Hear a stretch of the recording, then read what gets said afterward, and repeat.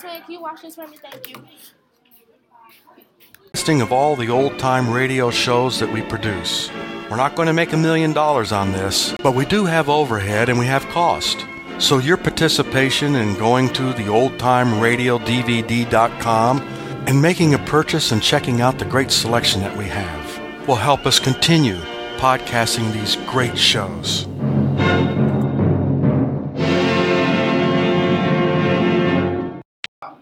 What is the purpose of these fireside chats? A week after my inauguration, I used the radio to tell you about the banking crisis and about the measures we were taking to meet it. In that way, I tried to make clear to the country various facts that might otherwise have been misunderstood, and in general to provide a means of understanding, which I...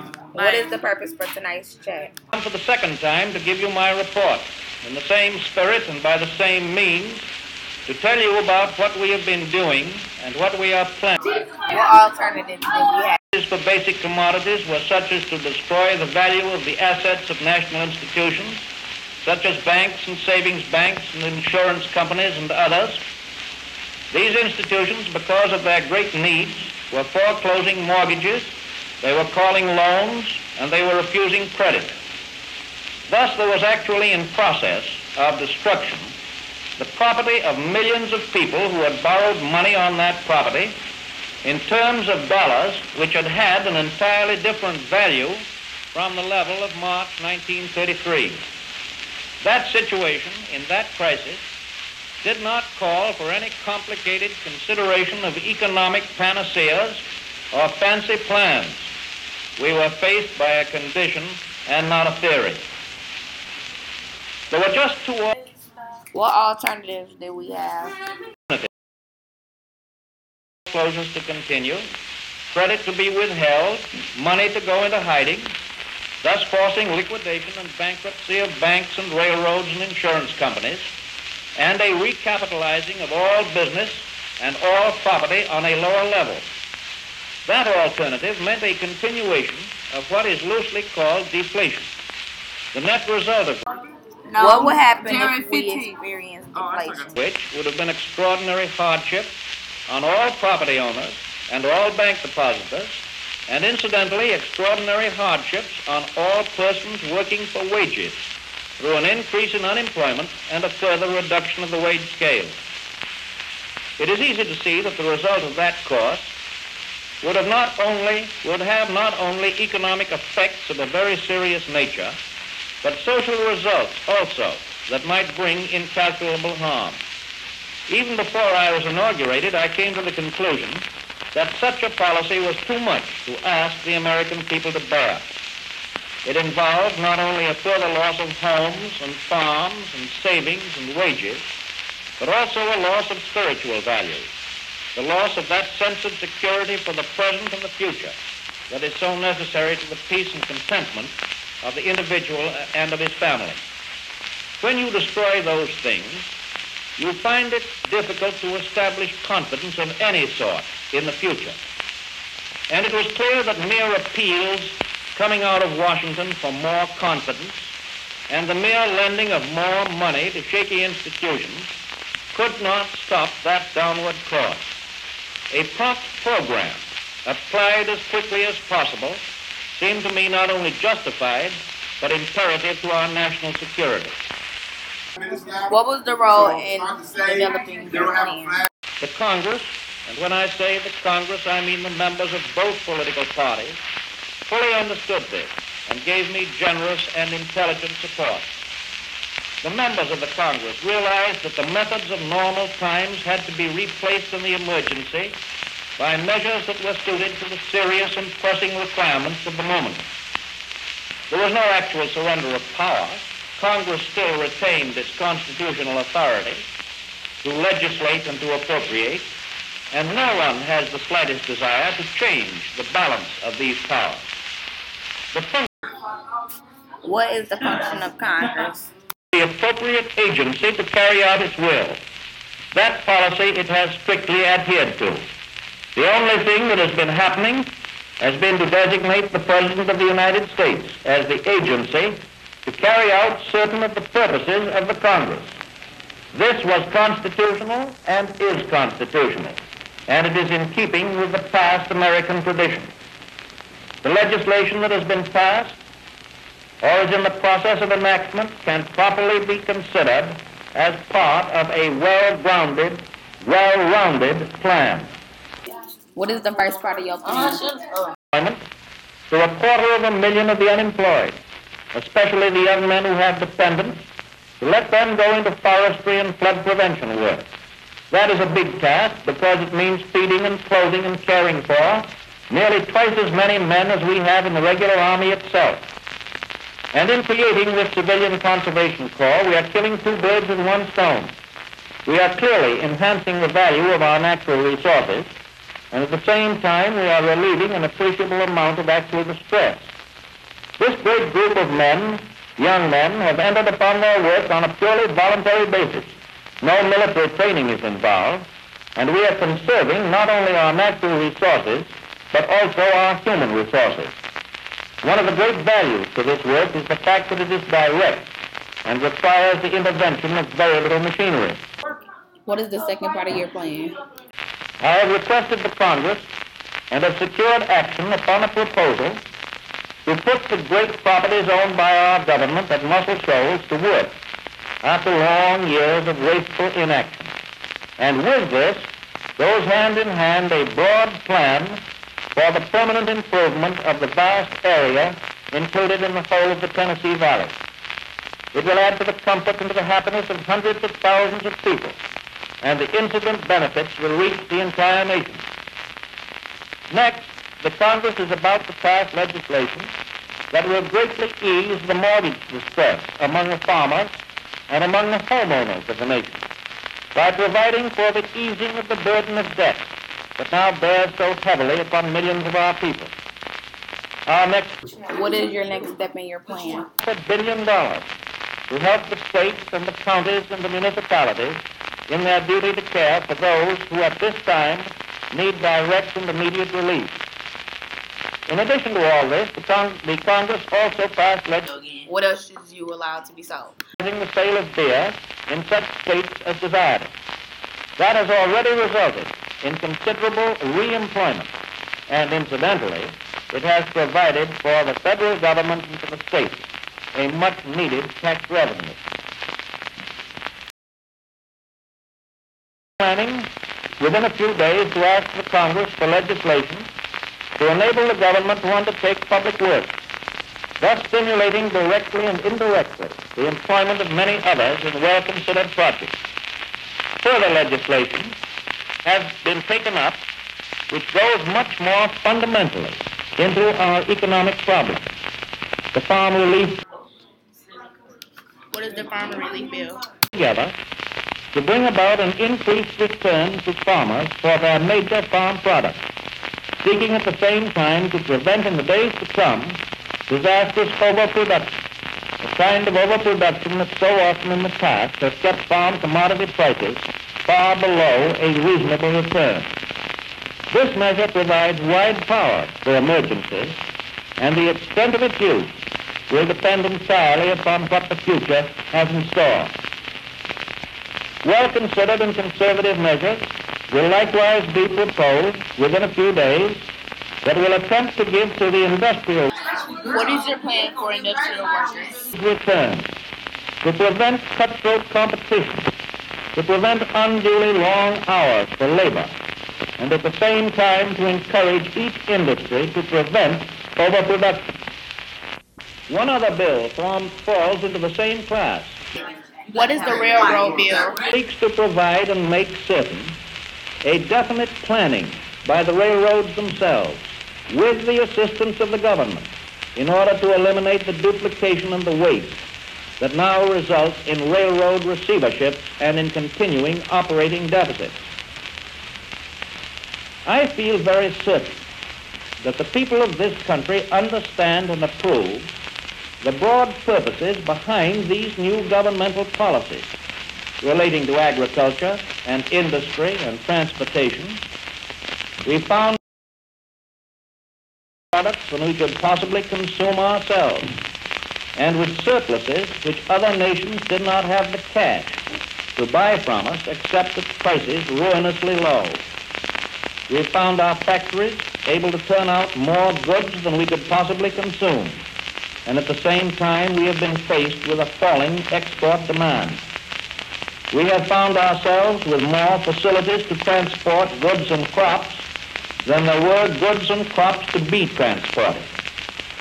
All of this Why did we have overproduction? lack of planning and a complete failure to understand the danger signals that have been flying ever since the close of the World War.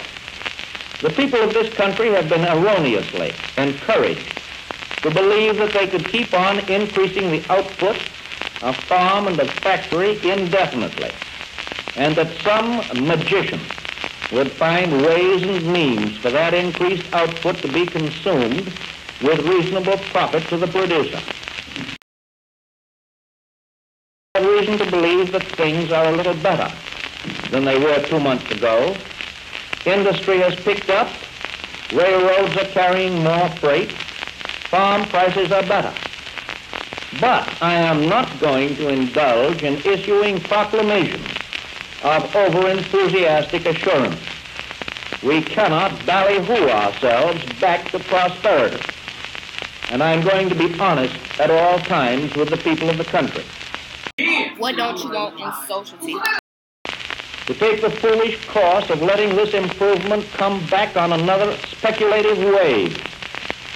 I do not want the people to believe that because of unjustified optimism, we can resume the ruinous practice of increasing our crop output and our factory output in the hope that a kind providence will find buyers at high prices.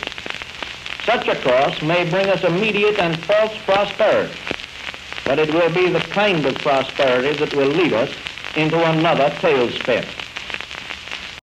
Do you want us to have partnership with the government? Government control of farming, or government control of industry, or government control of transportation. It is rather a partnership between government and farming, a partnership between government and industry, and a partnership between government and transportation.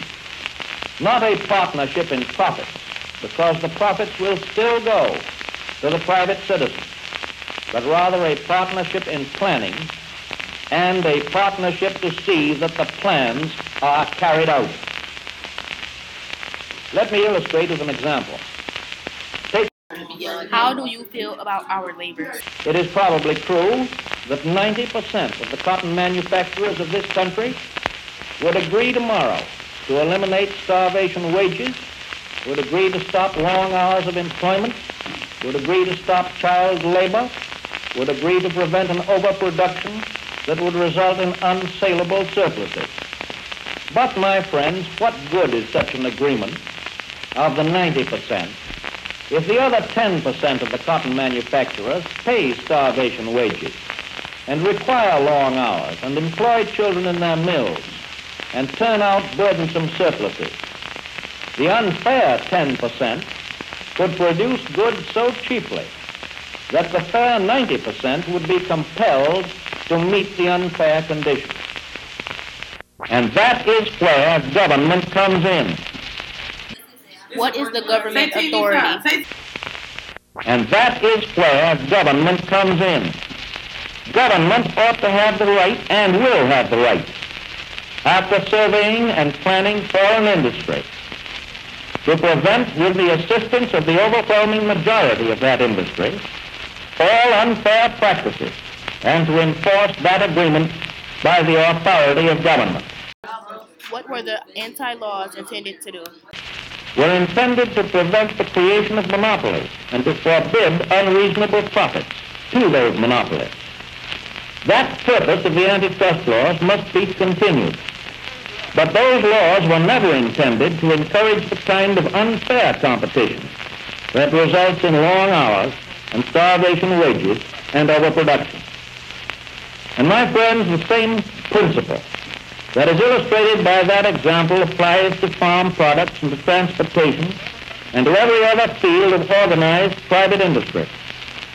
We are working towards a definite goal, a goal that seeks to prevent the return of conditions it came very close to destroying what you and I call modern civilization. The actual accomplishment of our purposes cannot be attained in a day. Our policies are wholly within the purposes for which our American constitutional government was established 150 years ago.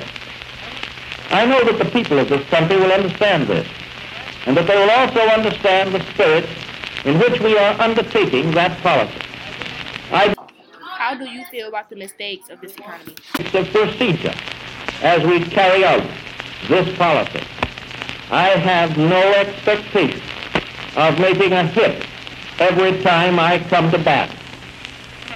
What I seek is the highest possible batting average, not only for myself, but for the team. Theodore Roosevelt once said to me, if I can be right 75% of the time, I shall come up to the fullest measure of my hopes.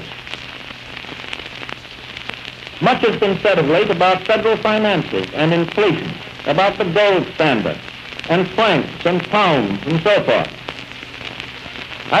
How do you feel about government policies? Let's be very clear. In the first place, government credit and government currency are really one and the same thing. Behind government bonds, there is only a promise to pay. Behind government currency, we have, in addition to the promise to pay, a reserve of gold and a small reserve of silver, neither of them anything like the total amount of the currency. And in this connection, it is worthwhile remembering that in the past, the government has agreed to redeem nearly 30 billions of its debt and its currency in gold.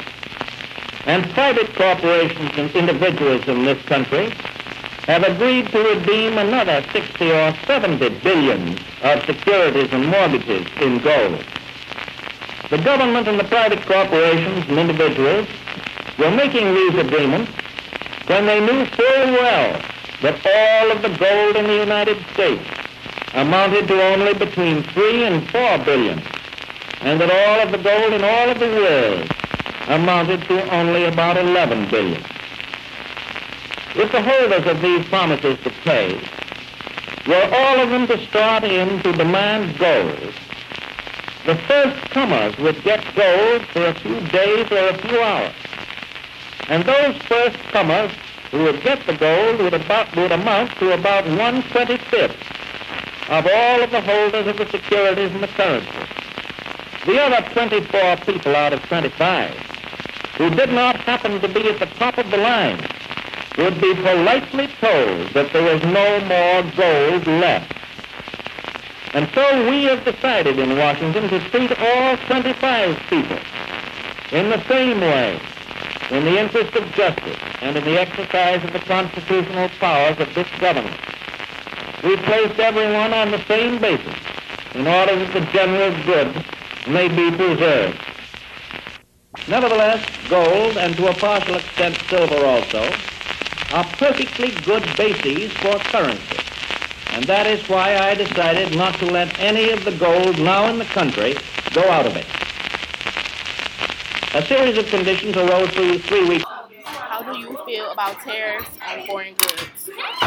By foreign countries, and secondly, as a result of that drain, a flight of American capital itself in the form of gold out of our country. And it is not exaggerating the possibility to tell you that such an occurrence might well have taken from us the major part of our gold reserve, and might well have resulted in such a further weakening of our government and private credit as to bring on actual panic conditions and the complete stoppage of the wheels of industry. The administration has the definite objective of raising commodity prices to such an extent that those who have borrowed money will on the average be able to repay that money in the same kind of dollar which they borrowed. We do not seek to let them get such a cheap dollar that in effect they will be able to pay a great deal less back than they borrowed. In other words, we seek to correct a wrong and not to create another wrong in the opposite direction. Why is powers given to the administration? To provide, if necessary, for an enlargement of credit in order to correct the existing wrong.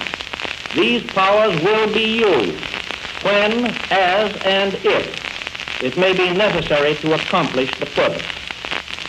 Hand in hand with the domestic situation, which of course is our first concern. What's our situation? And I want to emphasize to you that the domestic situation is inevitably and deeply tied in with the conditions in all of the other nations of the world. In other words, we can get in all probability some measure of return of prosperity in the United States, but it will not be permanent unless we can get in a return to prosperity all over the world. In the conferences that we have held and are holding with the leaders of other nations, we are seeking What is happening with our government budget? Of armaments, and through this the removal of the fear of invasion and of armed attack, and at the same time a reduction in armament costs in order to help in the balancing of government budgets and in the reduction of taxation. Secondly, a cutting down of the trade barriers in order to restart the flow of exchange of crops and of goods between nations.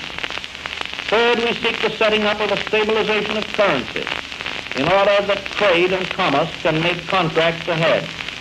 And fourth, we seek the reestablishment of friendly relations and greater confidence between all nations.